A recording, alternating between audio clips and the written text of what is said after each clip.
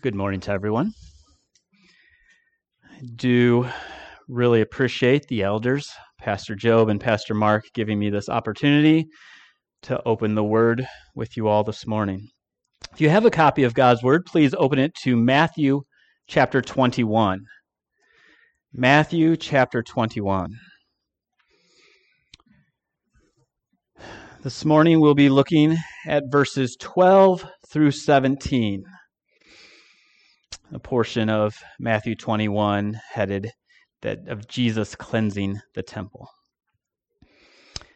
And there Matthew writes, "And Jesus entered the temple and drove out all who sold and bought in the temple. And he overturned the tables of the money changers and the seats of those who sold pigeons. And he said to them, 'It is written, my house shall be called a house of prayer, but you make it a den of robbers.' And the blind and the lame came to him in the temple, and he healed them. But when the chief priests and the scribes saw the wonderful things that he did, and the children crying out in the temple, 'Hosanna to the Son of David,' they were indignant. And he said to them, 'Do you hear what these?' And they said to him, 'Do you hear what these are saying?' And Jesus said to them, 'Yes. Have you never read, out of the mouth of infants and nursing babies, you have prepared praise?' And leaving them, he went out of the city to Bethany and lodged there." This is the word of our Lord. We thank him for it, and we depend upon his Spirit to apply it to our hearts this morning. As Pastor Mark and Pastor Joe both have said, this morning is Palm Sunday. And typically on Palm Sunday, churches will have messages on Christ's triumphal entry into Jerusalem. In fact, the last two Palm Sundays that I've preached on different passages that talk about Christ's triumphal entry. And so I thought this morning we'd look at an event of Holy Week that comes almost right after the triumphal entry, and in fact, the day after. Most scholars looking through the synoptic gospels, looking through the harmony of the gospels rather, they think the events happened, we've got the triumphal entry on Sunday. Then as Mark chapter 11 shows that Pastor Joe read, after the triumphal entry, Jesus goes to the temple, looks around, and leaves for the evening. Stays that night in Bethany. The next morning, he and his disciples come back to Jerusalem. On the way to Jerusalem, he curses the fig tree, which we read out of Mark 11. And then Christ cleanses the temple.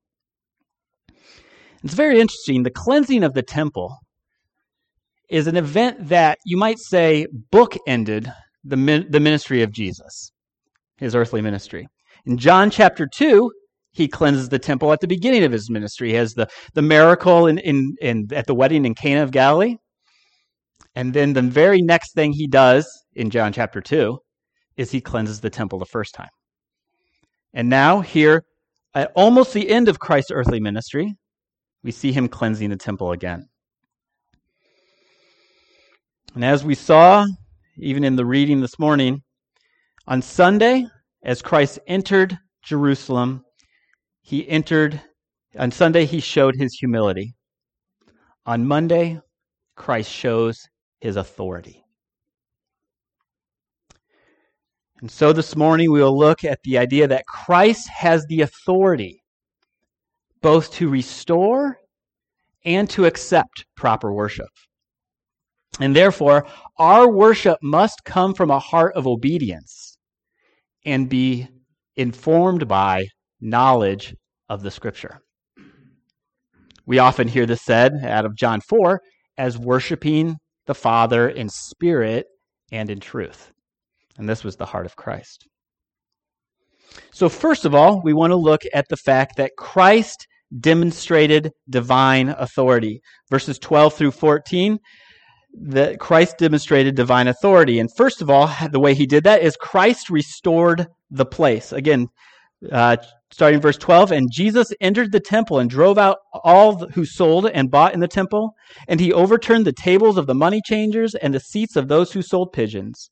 He said to them, 'It is written, my house shall be called a house of prayer, but you make it a den of robbers. Now, selling would have been taking place in the court of the Gentiles. If you have a sermon outline that I put in the bulletin, I put a little picture of the temple property there, temple complex. I know the writing on it's kind of small. I had to kind of try to fit it underneath the outline. But you'll see that large section at the bottom and to the east. And that is the court of the Gentiles. The temple complex had a number of courts, and you were allowed to proceed to the next court in smaller and smaller numbers. At first, you had the court of the Gentiles, where anybody could go. And then you had the court of women, where only Israelites, only Jews were allowed to go. And then you had the court of the Israelites, which where only men could go. And then the court of the priests. And finally, the holy place. And we know then the Holy of Holies, where the high priest could only go, and that once a year. So the selling would have been taking place in the court of the Gentiles. Now, why were they selling animals, pigeons, as it says here in our text? And why were they changing money in this court? Well, as you're well familiar, no doubt, the Passover was at hand. This was Passover time in Jerusalem. Many people that had come to Jerusalem had traveled from a great distance. And it was hard to get the right animals that great distance. I mean, can you imagine traveling from the north of Israel and you have to bring lambs and all these other things with you, trying to keep them alive, So they had to have an animal to sacrifice. And that animal had to be approved. Not only did you have to bring an animal with you, but then the priest had to approve it before you could offer it for sacrifice. And then you had to give your half a shekel temple tax. And many people coming to Jerusalem did not have the shekel. So they had to have their money converted into the correct money to give the temple tax. What was going on here in the idea of selling was not wrong. There was nothing wrong with having animals for sale and having people exchange money. What was wrong? Where they were selling and the fact they were extorting the people. Now, this whole selling and exchange of money was probably set up in the court of Gentiles by Annas, the high priest. In fact, is often referred to in secular materials as the Bazaar of Annas. And everything was overpriced from the exchange rate down to the pigeons. Now, we understand this, right? I mean, anybody that's been to a sporting event understands this.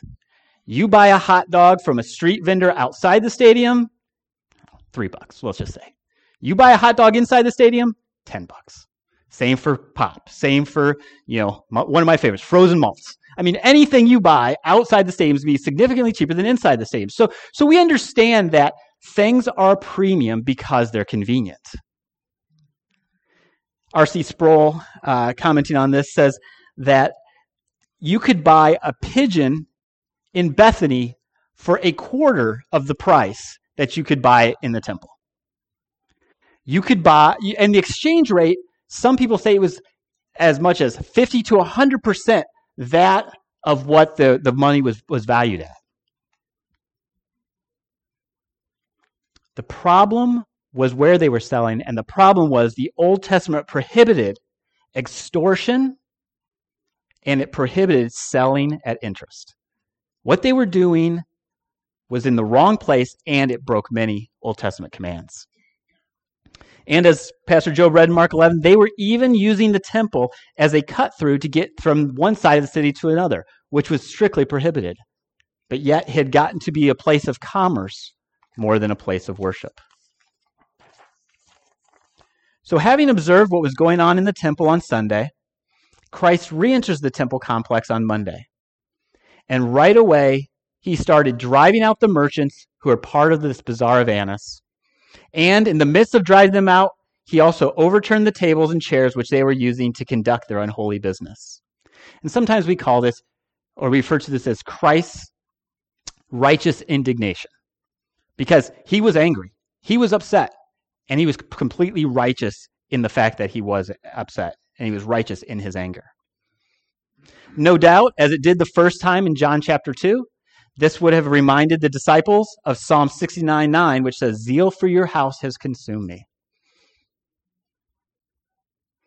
Christ came and showed, as it says in Matthew chapter 12, that he is Lord of the temple. You remember in Matthew chapter 12, he tells the religious leaders, something greater than the temple is here. And they didn't understand that. And Christ comes into the temple, and he decimates what is going on. And just put yourself in that situation for a second. I don't know how many of you have been in a situation where someone is destroying everything in sight. But just imagine this whole selling and buying process is going on, and people are there, and all of a sudden, out of nowhere, Christ starts destroying all these flipping over these tables. He's trashing the chairs. It would have caused a huge amount of commotion. It would have caused a huge amount of attention. And then Jesus speaks to those who are doing these things. He says, "It is written, my house shall be called a house of prayer, but you make it a den of robbers." Jesus condemned the action of the merchants and religious leaders by teaching them the true purpose for the temple. My house shall be called a house of prayer. It comes from Isaiah chapter 56. Isaiah 56 verses 6 to 7, the prophet Isaiah writes, "And the foreigners who join themselves to the Lord, to minister to him, to love the name of the Lord, to be his servants, everyone who keeps the Sabbath and does not profane it and holds fast my covenant, these I will bring to my holy mountain and make them joyful in my house of prayer, and burnt offerings and their burnt offerings and sacrifices will be accepted on my altar. For my house shall be called a house of prayer for all people."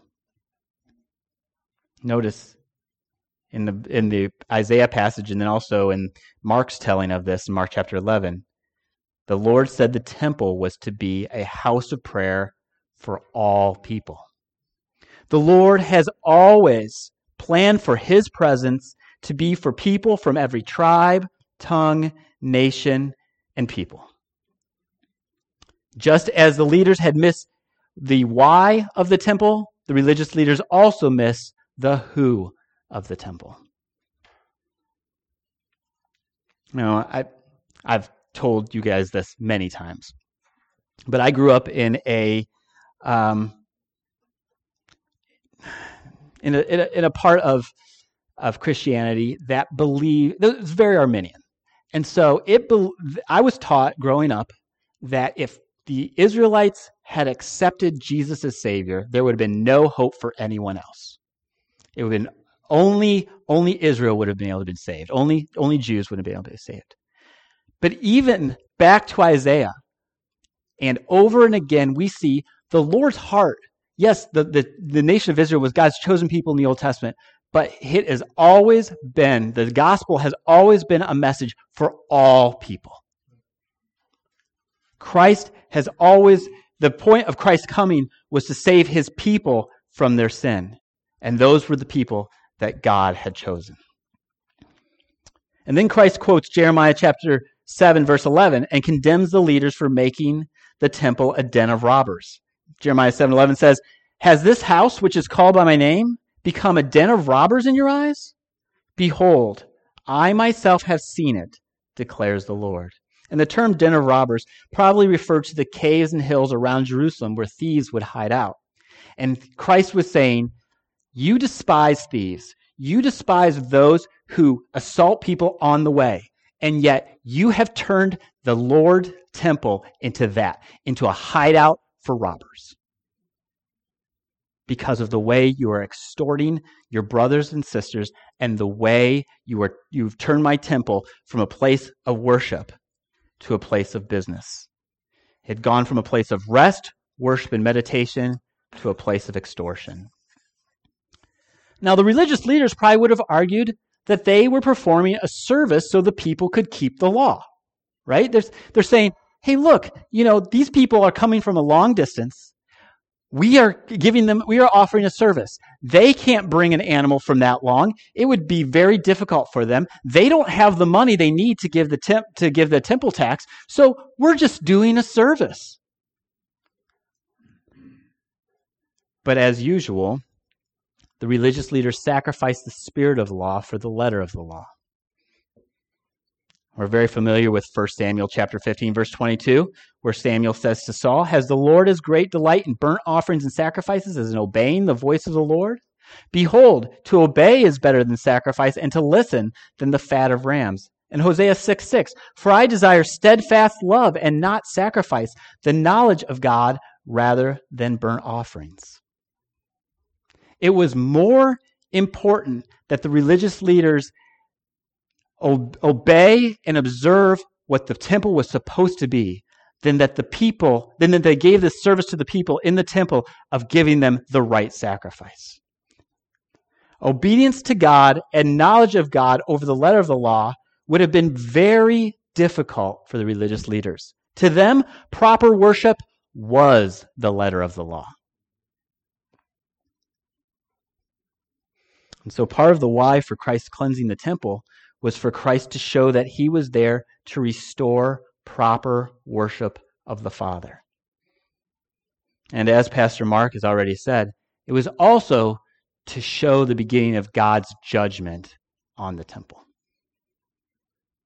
But God's judgment was on the temple because the leaders were not worshiping the Lord in spirit and truth, and they were teaching the people not to do so as well. And interestingly enough, though the priests and the temple guards had power over anyone who entered the temple, they had no power over Christ. Humanly speaking, they had the power to arrest Christ at any time. But they had no power to do anything God did not allow. I mean, we think of Christ telling them that they have no power. Christ during his crucifixion telling Pilate, "You have no power unless it's given to you from God." And again, Christ often saying, "I give my life up. No one takes it from me." They did not have power over Christ to do anything that God would not allow. So Christ restored the place, and secondly, Christ restored the people. Look at verse 14. "And the blind and the lame came to him in the temple, and he healed them." Now this scene at the cleansing of the temple is only mentioned by Matthew. The people coming to him, these people, these blind and lame, would have been the many afflicted who were in the temple area seeking to have the many worshipers take compassion on them. We remember the scene in Acts chapter 3 of James and John coming into the temple and the man at the gate saying, "Do you have anything to give?" And Peter and John saying, "We don't have silver or gold to give you, but what we do have, we do give to you. In the name of the Lord Jesus Christ, stand up and walk." But these people would have been at the time of Christ would have been in the temple looking for something from the people who were coming to worship.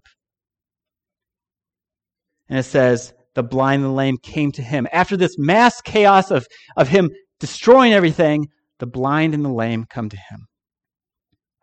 The leaders were so blind, but the poor, blind, and lame were given eyes to see.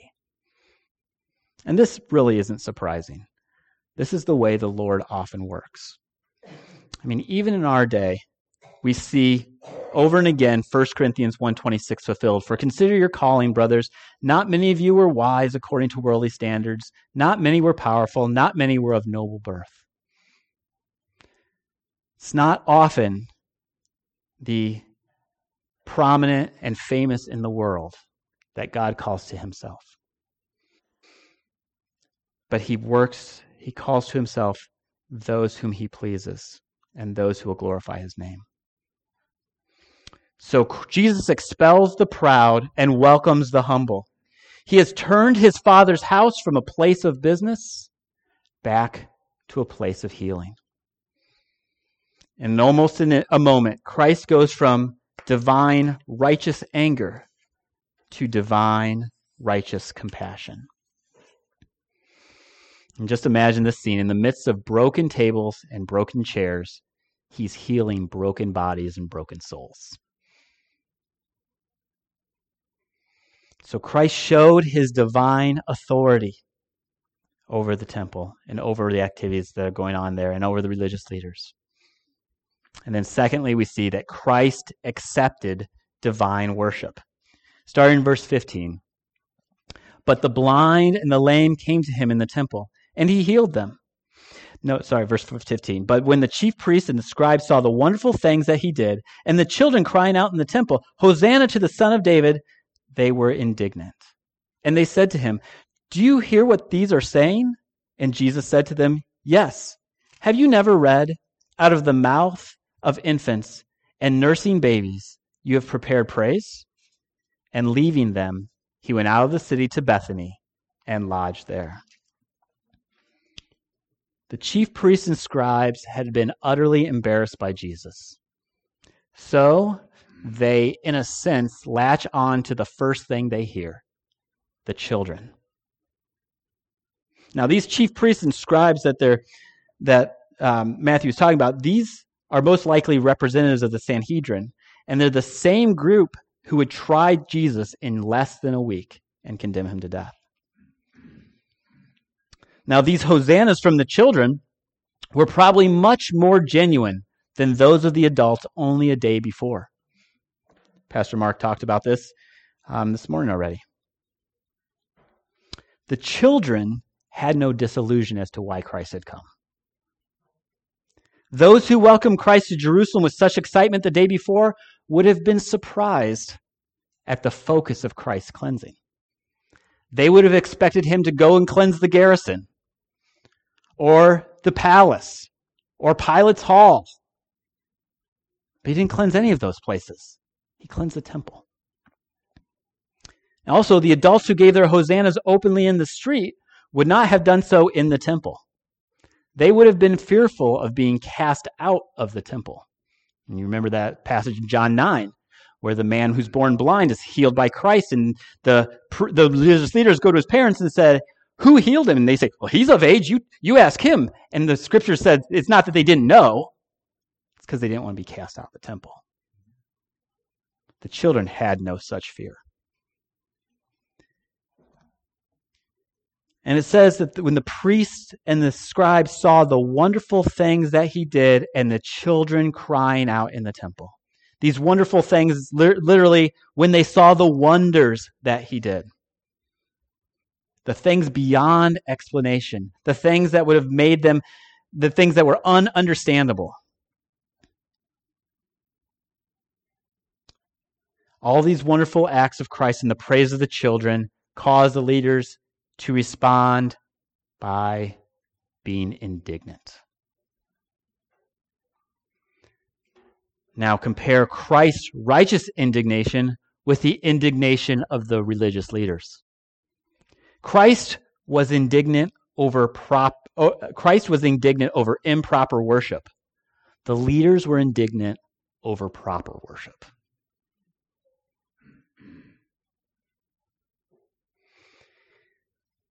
And instead of rejecting the praise that the religious leaders wanted, look there, it's verse 16, it says, and they said to him, do you not hear what these are saying? In other words, you should be rejecting this. How dare you let them call you the Son of David? How dare you let them ask you to save now? Instead of rejecting the worship as the religious wanted, Christ not only accepted the worship, but he said the children were fulfilling Psalm 8, verse 2, as Pastor Joe read in the Old Testament reading. And he says, look again there at the end of verse 16, and Jesus said to them, yes, have you never read, out of the mouths of infants and nursing babies, you have prepared praise. And that word prepared there, it's the idea of completely or perfectly preparing something. Christ said, not only is their praise good, their praise is complete. Their praise is perfect. Your worship is wrong.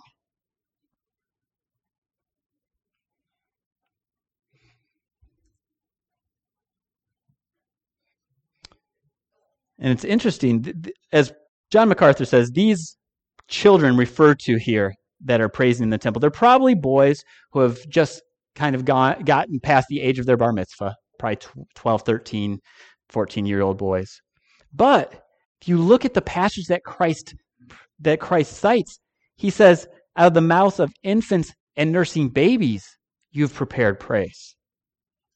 Christ says, not only are these children who've been instructed in the word, not only is their praise better than yours, but infants and babies have better praise than you do because you missed the point and you missed who is in the temple.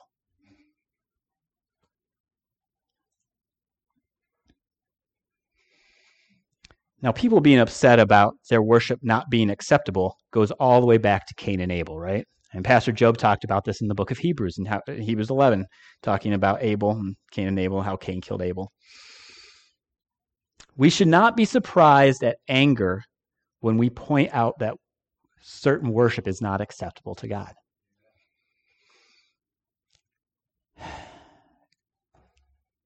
God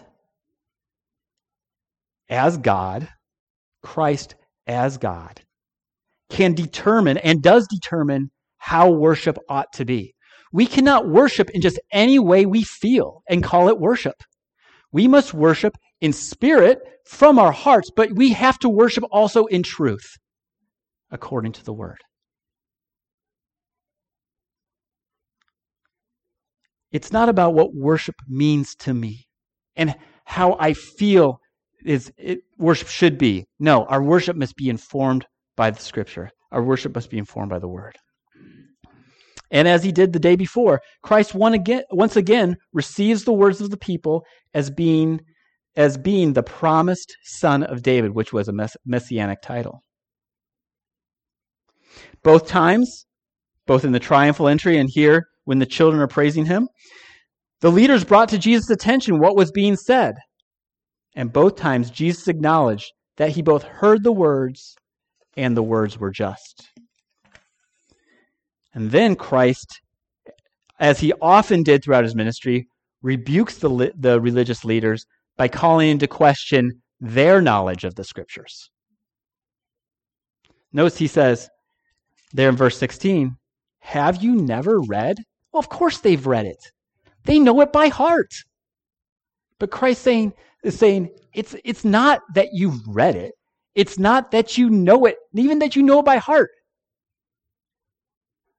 It's that it hasn't meant anything. It hasn't made any impact on you.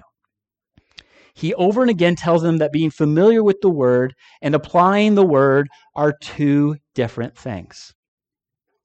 When I was in high school, in junior high and high school, we had in youth group we had a kind of a program that you would get points and rewards for and different things like that. And what we had a book, and it was scriptures to memorize, and there were some pithy quotes, I guess you would call them, that to memorize as well. And some of them were less than great theologically. Like I remember one was, God will not steer a parked car. Okay. I mean, the people who put this program together were genuine, and they were trying to find things that would relate with teenagers, right? But one of the phrases in there it resonates with me to this day.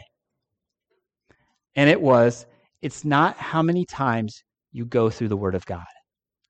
It's how many times the Word of God goes through you. Or in other words, how many times it makes an impact on you. We can read the Scripture, and we should. I try to read through the Bible every year. But so often, when we read the Scripture, especially in the early morning if you're like me, it's a task not to just simply drag your eyes over the words until you've done that day and you check it off, right? I mean, we all fall into this. We know that it's a good habit to daily read the Word. I mean, we have a privilege that people, generations and generations before us, until the Bible was widely distributed, didn't have. You think about people in the, before, especially before the printing press, they couldn't just wake up in the morning, grab whatever their equivalent of coffee was, and read the Word. They didn't have a copy of it. We have a great privilege. But again, it's not just, oh, well, you ought to read the Bible every day. Well, yes, you should. But you ought to understand the Bible every day. And that's a challenge for me. because I'm a checkoff guy. I love checklists. I love to-do lists. And I think, that part, especially when I'm going through like Leviticus and Numbers, man, I'm done. We're good. But no. What Christ is calling the religious leaders to here, and what we need to understand, is that it's not about head knowledge. It's not about putting in the time as much as it is about heart knowledge and understanding what it is the word is saying. Now, ironically, or maybe we should say pointedly, the end of the passage that Jesus cites, Psalm 8:2, would have caused the religious leaders much consternation, much grief. You can turn over to the Psalm chapter 8 if you'd like to. I'll read it for you. But Psalm chapter 8, verse 2, in the Old Testament says this: "Out of the mouths of babies and infants, you have established strength because of your foes." And then the psalmist David here gives the purpose. Why has God established strength? Or as John Broadus says, Jesus is quoting from the Septuagint here in Matthew. And he says that this word strength has the idea of praise, of strength from praise. You've established strength from your foes. What is the purpose? Why has God done this? To still the enemy and the avenger.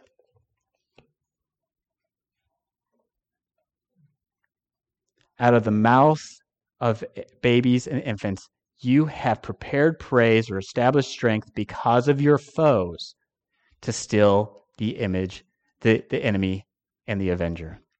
Even though Christ didn't cite this part of the passage, the religious leaders would have known the continuation of the sentence he did cite, especially since it's the purpose statement of that portion of Psalm 8. It was to still the enemy and the avenger, those who would act on behalf of God in the temple were actually the enemies of God. The religious leaders were constantly fulfilling Isaiah 53:3 without even realizing it. He was despised and rejected by men, a man of sorrows and acquainted with grief, as one from whom men hid their faces. He was despised, and we esteemed him not.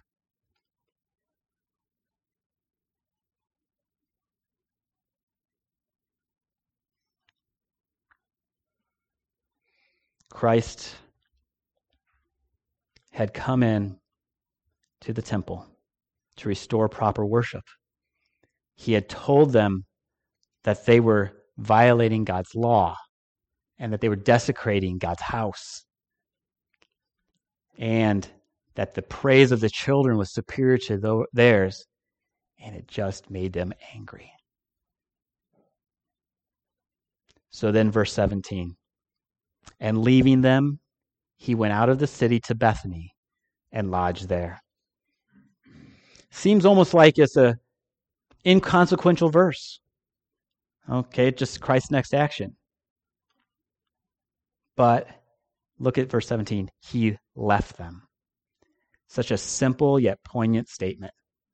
They refused to believe in the sovereign Son of David, and they were left in their sins. John MacArthur says of this passage, instead of attacking Rome, Jesus attacked Judaism. Instead of being a conqueror, he was a confronter.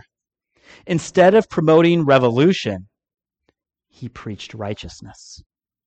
And instead of clearing out the enemy without, he cleaned out the enemy within. Christ came to do his Father's will and to save his people from their sins. He also came to show us what the Father is like, and therefore how we should worship our Father in heaven.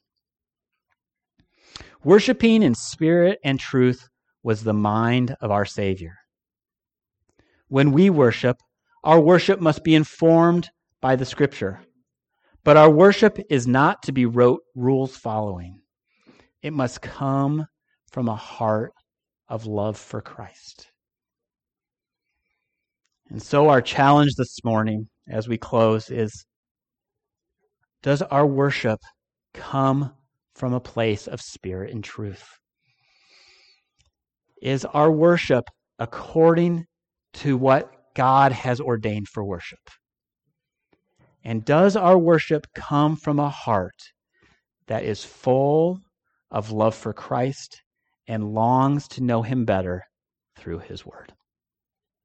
Let's pray.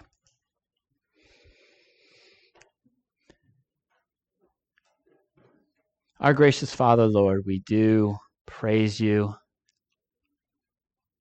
for the truth that you have given us through your word. Father, we long to know you better. We long to serve you as we ought. And we depend on you to enlighten our eyes as we read the scripture and to give us a heart of flesh in the place of our hearts of stone. We pray this week as we meditate much on what your Son came to do, that he came to die, to pay the penalty for the sins of his people, and then to rise again in victory over death, and then eventually in 40 days to ascend back to you, where he is the mediator and ruling and reigning now. Father, would you help us to understand what we study? And Father, would you fill us with love for Christ? We pray these things in his name. Amen.